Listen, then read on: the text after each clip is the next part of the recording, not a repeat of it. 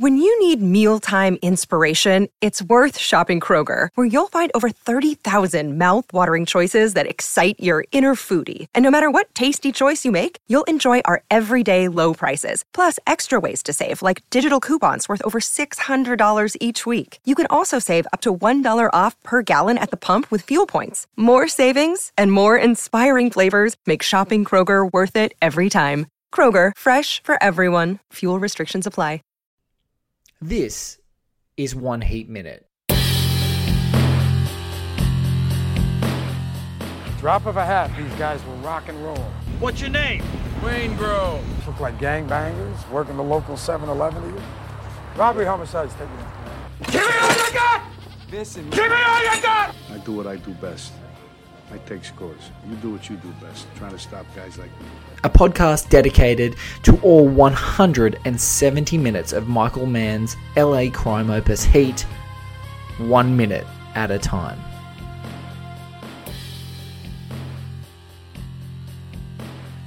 ladies and gentlemen, welcome back to One Heat Minute. I'm your host, Blake Howard, and this is a guy sitting in front of me that I've been really excited to get back onto a podcast and chat to. He is a dear friend, a former contributor of Graffiti with Punctuation, now a contributor to An Online Universe, and a member of the Sydney film community and a festival nut. If you want to know what's happening in the film world, you need to talk to this man. His name is Andy Buckle. He's a dear friend. You can find him at AndyBuckle22 on Twitter. Andy, welcome. Thank you very much. Excited to be here and talk about what I've decided is one of my top 10 films after recently rewatching it, probably for about the 15th time. So it's exciting to be here, and even if it's only a minute that we chat about, it's a lot of fun. Oh, Andy. See, Andy knows all the right things to say at the beginning of a One Heat Minute podcast. So, guys, without further ado, we're going to jump into this minute. The minute that we're at the moment, we are at minute 35. We are just backing up. You would have heard Stu in the previous minute talking about Albert Torina sort of finally giving Vincent Hanna and Mykelti Williamson's Drucker in this scene, finally giving them a hint about, I've got a lead. My brother Rich is going to talk to you. It's basically what you would have heard in the previous one. He's in the middle of explaining where Richard is and what he's going to give him in this information, and it's in that minute. You guys can listen along, and then we're going to come back and talk about it with Andy. No, he gonna meet you tonight. Tonight? What happened to right now? I implored him because I knew you was coming this AM. That's a bunch of bullshit. No, I swear, he said no. Because he in Phoenix. By the time I get to man, Phoenix, I swear, man, tonight's he'll the best be I can rising. do for you. He'll probably leave a note right on the door. Tonight's the best I can do for you, man. You know? He'll meet you at BJ's on Alvarado at 2 a.m. Be there. You be there too. Vince, I can't be there, man. I got things to do, Vince. I got things to do. I got places to be. I got be there.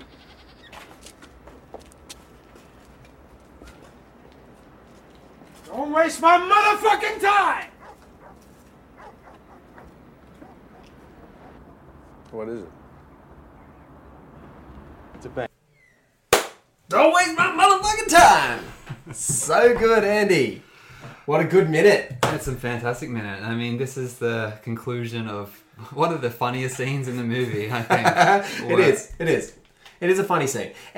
But what I think is, a lot of people talk about the give me all you gots. And even, in our theme to One Heat Minute, you can hear the give me all you gots. Because that's sort of the probably more infamously made fun of. Like, people love to poke fun at the little sequences, right? And even if you love this movie. But it's so funny to watch the backflips that Albert has to do to even maintain Vincent being normal. Like, because the minute that Vincent smells that Albert's going to try and play, that's when I think he goes hypermanic and just, and smashes something or does something and just keeps him, on the edge. Such a great scene. Yeah, it is. And the actor playing the Albert character, Ricky Harris, does a fantastic job, sort of bumbling, trying to appease Vincent. This glare, this this force that is Vincent Hanna. Yeah. And he's just trying to appease him and trying to... It's such a good bumbling... I love that word. It's such a good bumbling performance because it doesn't feel fake. No. It's like, this... It just... Like, to play that level of nervousness and for it to come off so well is excellent. Yeah, there's a sense of an improvisation behind it as well. You know, Michael Mann's told him, invent a story. Like, why? What's the deal with your brother? Where is he? Why can't he be here now? And it feels like an on the spot sort of because he's in Phoenix. Like, it even feels the way that the words come out of his face is like he's in Phoenix. I wonder if there's like 8 takes where he just made up random where he is. He's in San Diego. He's in somewhere else that's not here. But he'll come in tonight. I love, and like, you're right with the glare, like 34, you know, for folks who are doing this minute by minute, just a reminder, we are not on the definitive edition of Michael Mann's Heat yet. There is a Blu-ray out. If you're in Australia, it's at JB Hi-Fi. It's only $10. It's an absolute freaking bargain. So buy it. It's absolutely great. Great special features. But it is slightly shorter, and there's some recoloring and there's some enhancements that have been done since what we're watching is a theatrical version. It was a DVD. If you've got the Warner Brothers DVD at home or you've got the Warner Brothers Blu-ray, that is you'll be looking at the exact minute and second as we're looking at the exact minute and second right now. You know, slightly scaled up, obviously, if you've got the Blu-ray. So we're watching the Blu-ray, and at literally 34 minutes and 1 second, Andy picked up, he's like, it's so funny to watch Ricky Harris's Tarina bend to the glare. And that glare that Pacino's got on this freeze frame we're looking at is just like, you would melt in front of it. He's an intimidating dude and scary. He's scary.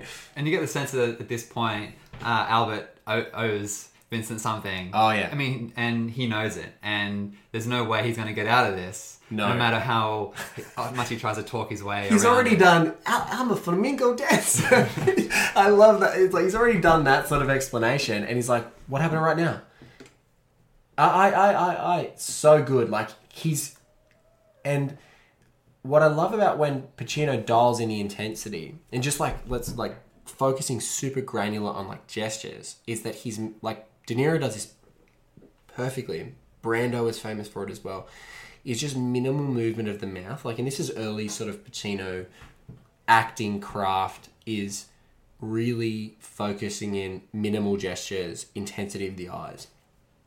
And what's great about Ricky Harris's performance, he's such a big performer. He's got this scrunchy forehead and he's huge, big gestures. Like he's and his mouth's moving huge gestures. And so it's a great contrast, not only of like reverse shot of you're sitting in Albert's chair experiencing what it's like to have Vincent talk to you, but then you're sitting in Vincent's chair looking at Albert, and there's kind of this strange thing like Vincent's exaggerating himself, but then when he comes back to that intensity, it's really intimidating, and Albert's just like stumbling, trying. It's like his stupid tweed suit. I think I've mentioned it now 3 episodes in a row, but his stupid tweed suit, it doesn't protect him. He's not erudite. He's scared of Vincent, and he's trying to do it. He's trying to smile. He's trying to please him. He's using big hand gestures. Pause. He's going to come back. He's backed into a corner here, even though he's on home He's on home turf. He's on home turf, and there's space behind him, but you can feel like he's backed into a corner. Vincent's associate's right there. Drucker, McKelty Williamson. Great actor. And so tall. Like, he's tall. Yeah. And if he's sitting on a table... If Al Pacino's staring you out, and on the corner of the table is like 6'3" McKelty Williamson, that's a scary conversation. Like, he's a big, intimidating, angry dude. And then you've got Vincent like staring you out and going crazy. So you're exactly right. He's got like, he's in reverse mode, but he's trapped in a table. It's so good. Yeah, and you can see that Vincent's interrogation technique, I guess, is unique to this character because they've got a past. Yes. But you get a whole sense of why he's so driven and so successful at his job is that he can get the information out of whoever he needs to get it out of. Yes. And yeah, uses this intense stare. You know, it's nice to have a little henchman by his side, but yeah, it's a really amusing scene. And when I watched it recently, you were just cackling. I was cackling, but at the same time, there's. But does it make sense to you? Like, as far as his character, like, the way that his method of interrogation or his method of intimidation, does that make sense for the character? Yeah, I think from what you've learned about him up until then, this is a guy that gets results, and this is a guy that straight away he thinks of this idea, like, how am I going to get this information quickly? I know a guy that owes me a favor. So he's in control, and he knows he'll get the results that he wanted. You know, he didn't expect to be going to somewhere at 2 a.m. to a club 2 a.m. in the morning. That's probably annoyed him. Yeah. You know, at that point. But he wants to make sure that Albert sees it through. You be there. Yeah, I love that. He's in Phoenix. He sings, "It's time I get to Phoenix, he'll be rising." And he's singing to him. So in this scene, you've got Al Pacino going like sort of full Pacino, really loud and big. But then I think when he says, "Be there," under his breath in that sort of menacing lower tone, it's completely opposing to some of those big theatrical comic. But what I love about, so you've got this theatricality. Just look at the reverse shot when he's theatrical. So he beautifully merges from a level of theatricality to back to like, let's keep it together and very sort of calm. But when he's in the midst of theatricality, Albert is like, he's not comfortable. No. That's not a comfortable look. 34 minutes, 20 seconds if you want to freeze frame. There's a look on Ricky Harris's face as Albert Torino, and he's looking at him, and it's like, this guy's a nut. Like, I can't reason with him if he's just crazily singing or shaking the table. And so Albert's desperate, even though it's pretty bloody intimidating, he's like desperate to drag him back to Vincent because then I can reason with him. And I think that's, regardless of whether you prescribe to the sort of the new, I guess it's like the redux theory of Vincent Hanna as a guy who used to take bumps of cocaine, and that's how the character was, contrived in Pacino's head and crafted in the performance, but they dialed it back significantly for the cut of the film. I look at this and I go, how do you, if you're on this low rung, you're a rat who's working for Vincent and you're trying to reason with him, how do you reason with him when he's like singing and shaking the table? You can't. It's like, give him what he wants and he calms down. Or if I don't give him what he wants, he's crazy and he locks me out. Mm-hmm. You don't have there's no, like, for me, when I look at his face, 34 minutes, 20 seconds, there's no middle ground to that. Is there at this point, does Albert not have the answer? Does his brother even, does his brother even really know that he's involving him at this point? I don't know. It's a great question. Is he kind of creating a situation? Is he buying time? Like, he's in Phoenix, and he's going to be at this club.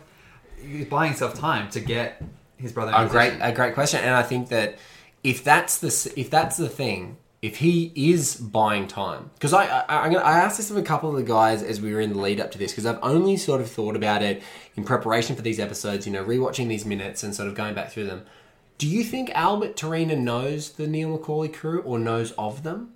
Because in that moment, I wonder if it's like, I've got to think of a way to give Vincent information that isn't directly incriminating me with Neil Macaulay's crew. Because, I'm thinking, maybe it's just a theory and possibly it is, and that's cool. But I think about that. But I love what you just said. Is like, he may not even have an answer right now. And the fact that he hasn't called Vincent back is probably evidence supporting what you're saying, which is that he doesn't have a good answer. So he's like, oh, my brother's in Phoenix at 2 a.m. And he figures, if it's 8 o'clock in the morning right now, I've got till 2 a.m. I've got 14 hours that I can drastically make things up and go from there and see how I'm going to go. And it could be a total shot in the dark as well. Oh. It's more that he owes Vincent. Vincent wants something from him. He thinks his brother will know someone. Please, I hope my brother knows something. I hope he knows anything. And then by the time, and then we won't talk about that next scene, but I guess to the point where it basically does go down the angle of being a complete loose end. Yes. So it makes me think that at this point, Albert's kind of got nothing. He's got nothing. And it's... And thank God for a nickname. But I think I don't I don't think that Albert knows the Macaulay gang or anything like that. I don't think he's affiliated with them or makes the connection at this point. No. I think it's more about him kind of saving his ass and trying to get out of the glare of Vincent. You would, excuse me for the coughs, you'd want to get out of that glare. It's intimidating. And so as we watch the minute unfold, this is what's great, is that when he calms down, tell me more information. He's going to be at this club. He's just like, I'm making it up now. I'm going to be at this club, this time, 2 a.m. Exactly what you said. It's 34 minutes, 35 seconds. You be there. And he doesn't muck around with that. You be there. Then Vincent basically is prescribed to leave. He said his piece, smashes some more things off the table. Be there. 34 seconds. 34 minutes, 43 seconds. Be there. Like, I'm not going to waste my time. He's about to say the great line. But he's like, I'm not going to waste my time for any more of your nonsense. You make sure that you're there, because I'm not going to go and look for your brother Richard. Who I don't even know who he looks like. I don't know what he looks like. When I get to the club, he won't be there. I'll have wasted my time. Yes. And this great moment where he's like, he's reeling. This is a great performance from forget about Pacino for a second. This guy has delivered an outstanding. He's a speaking role. He's in it for 10 minutes. He's a criminal informant. He's unforgettable. He's great. Absolutely. And he's here just in shock, reeling. Bang. 34 minutes, 50 seconds. Don't waste my motherfucking time. And then Drucker I love Drucker's look here. It's like, this is what actually makes me laugh more than anything else, is McKelty Williams says Drucker, 34 minutes, 53 seconds, turns around and gives don't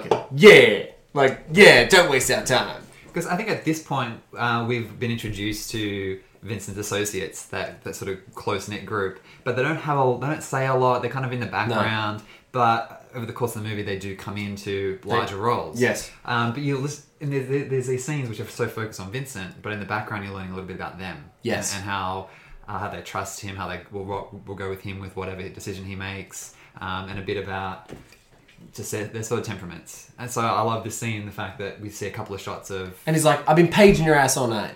And what's cool is, one of the previous scenes, like when he picks up the phone from Casals, and we mentioned it in an earlier podcast, is he picks up the phone from Casals and his first question isn't about the Chehalis. He's going to his criminal informants first. He's like, tell me I'll return your call back. And then Casals holds his phone at his end and goes, and asks Drucker to return your call back. And you see, I almost think you can now reappraise that moment of McKelty Williams' performance of going, because he knows this is the outcome. If Tarina doesn't come back to us, we're driving hours out of downtown. Yep. To go and harass this dipstick because he didn't get back to us. This flamingo dancing, tweed wearing, silver service in a dump yard place guy.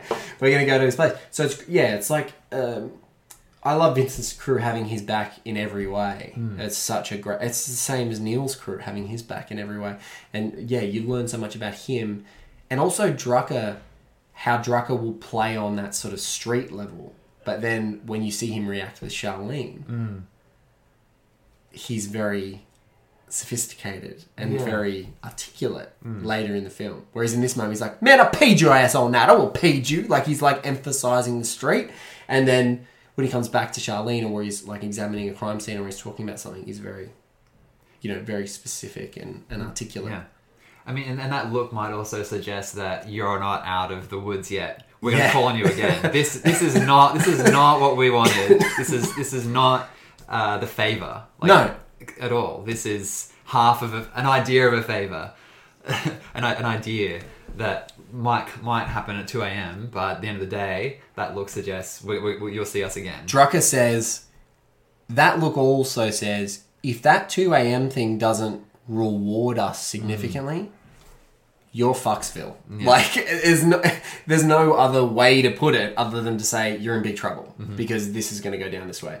Now, what's great, we finish this, I guess, a major portion of the scene, 34 minutes, 56 seconds, and we see what is a fantastic scene coming up between, and again, another brilliantly non-LA part of LA. Yeah. Out on I guess you'd call it a veranda, or I don't know, like a sort of an outdoor area with Tom Noonan playing Kelso. Who Tom Noonan, a man frequent, a collaborator from Manhunter, but just an outstanding performer to have in another small role, which is why I want to credit Ricky Harris's performance.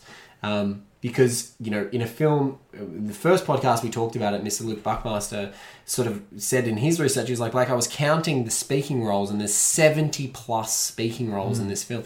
And to get Tom Noonan for, this is maybe a 2-minute to 3-minute sequence, he's talking to Kelso here. An amazing actor to have so small and so specific. Exactly. The cast is incredible, and when I rewatched it again, I didn't realize all these actors were in it, and I barely recognized Tom Noonan actually, because I've seen him in a few like Charlie Kaufman movies. I think that's like Anomalisa. His voice is everywhere. Yeah, but without a big beard and everything, just bald hair but no beard. So it was like I was jolted when I saw him appear for such a short period of time. But what a moment to end this chat on. I mean, I think if you want to quickly talk about the screenplay or the editing and the screenplay combined together, this is an extremely efficient movie. Considering it's 3 hours. 3 hours.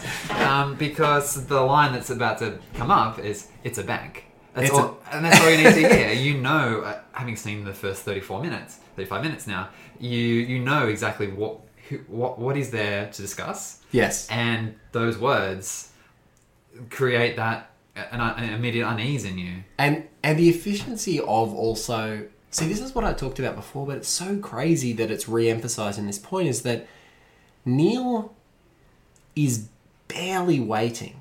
And this is, I suppose, what shows in the confidence and the proficiency of their crew. He's not even waiting a day, Andy. There's no cooling off period. No. Vincent's in the thick of this investigation looking for anything. 9 a.m. tomorrow. And this is 9 a.m. tomorrow because Kelso and him are having the conversation at the bank. So there's a nice echo, and time is passing really well. There is no discombobulation. We are following a sequence of time, and he is so damned efficient to be like already having the next conversation about the bank. Exactly. And he's there to learn about this job that John Voight's brought to him. He's there discussing it. He doesn't really know exactly too much about it. No. We learn it's a bank, and then we'll go on to the next scene, and I'll discuss it. But stopping it there, you just think about there's no need to lead in with unnecessary chatter. Like, they've probably been talking for a few minutes there before we join them, but it doesn't matter. No, we're there to learn that it's a bank. Yeah, and the cut from the scene before. Don't waste my motherfucking time. To it's a bank. Michael Mann's not wasting our time. No, he's not. That's great. I've never noticed that. That's so fantastic. He's moving from scene to scene with incredible efficiency. When you think about these, TV shows these days, 10 episode long, 10 hours to cover a story like this. Yes. It takes all that time. If you were to take one of those big shows and condense it down to 3 hours, you hope it comes out like Heat. Yes. That's how I think about Your Heat. Your dream would be that it could be Heat. There's enough stories, there's enough characters and subplots to fill a season of TV, but it's in this beautifully efficient 3 hours. And I think I was so happy to see that moment just then, actually, because it's... Well, I've never noticed that, and that's if I can say what my distinct joy is twofold. One, you would have heard some of the amazing guests I've already had on. Andy's a friend and also a great film mind. And what I also love is that when I get to see the film Heat again through the eyes of someone that I'm talking to, and it's the first time I've ever noticed the efficiency of Michael Mann, literally from one beat to another, which is don't waste my motherfucking time. And he doesn't. In 4 seconds, we know that he's talking to Kelso about this bank job or a job. We knew it with Nate. It was a job. Now we know it's a bank job. And then now, just as Hitchcock talked about, we plant the seed, we light the bomb under the table, we show the audience the bomb, and now we're waiting for the countdown and the conversations and the drama is happening. But we know in the back of our heads that bank job is bubbling underneath. Andy Buckle, thank you so much for joining me for an episode of 1 Heat Minute. It's been a pleasure. Mate, I'm super excited it made you top 10, and I know that you're going to join me for another minute soon, so I'm going to pause on how it got into your top 10 and why it got into your top 10 after your most recent viewing for our next episode. Thank you so much for joining me, guys. Thank you so much for listening. Please subscribe, rate, review Heat on iTunes. If you go to our website, oneheatminute.com, leads you everywhere that we are. If we've missed a tidbit, or if you want to communicate with us, you got any feedback, mail at oneheatminute.com. I am at Blake is Batman on Twitter. Andy is at Buckle22. Yes, at Buckle22. If you want to talk about films or the 76ers, that's where you're going to find Andy. But you're going to find me there. Andy, thank you so much for joining me for an episode of One Heat Minute. Thank you very much. Cheers.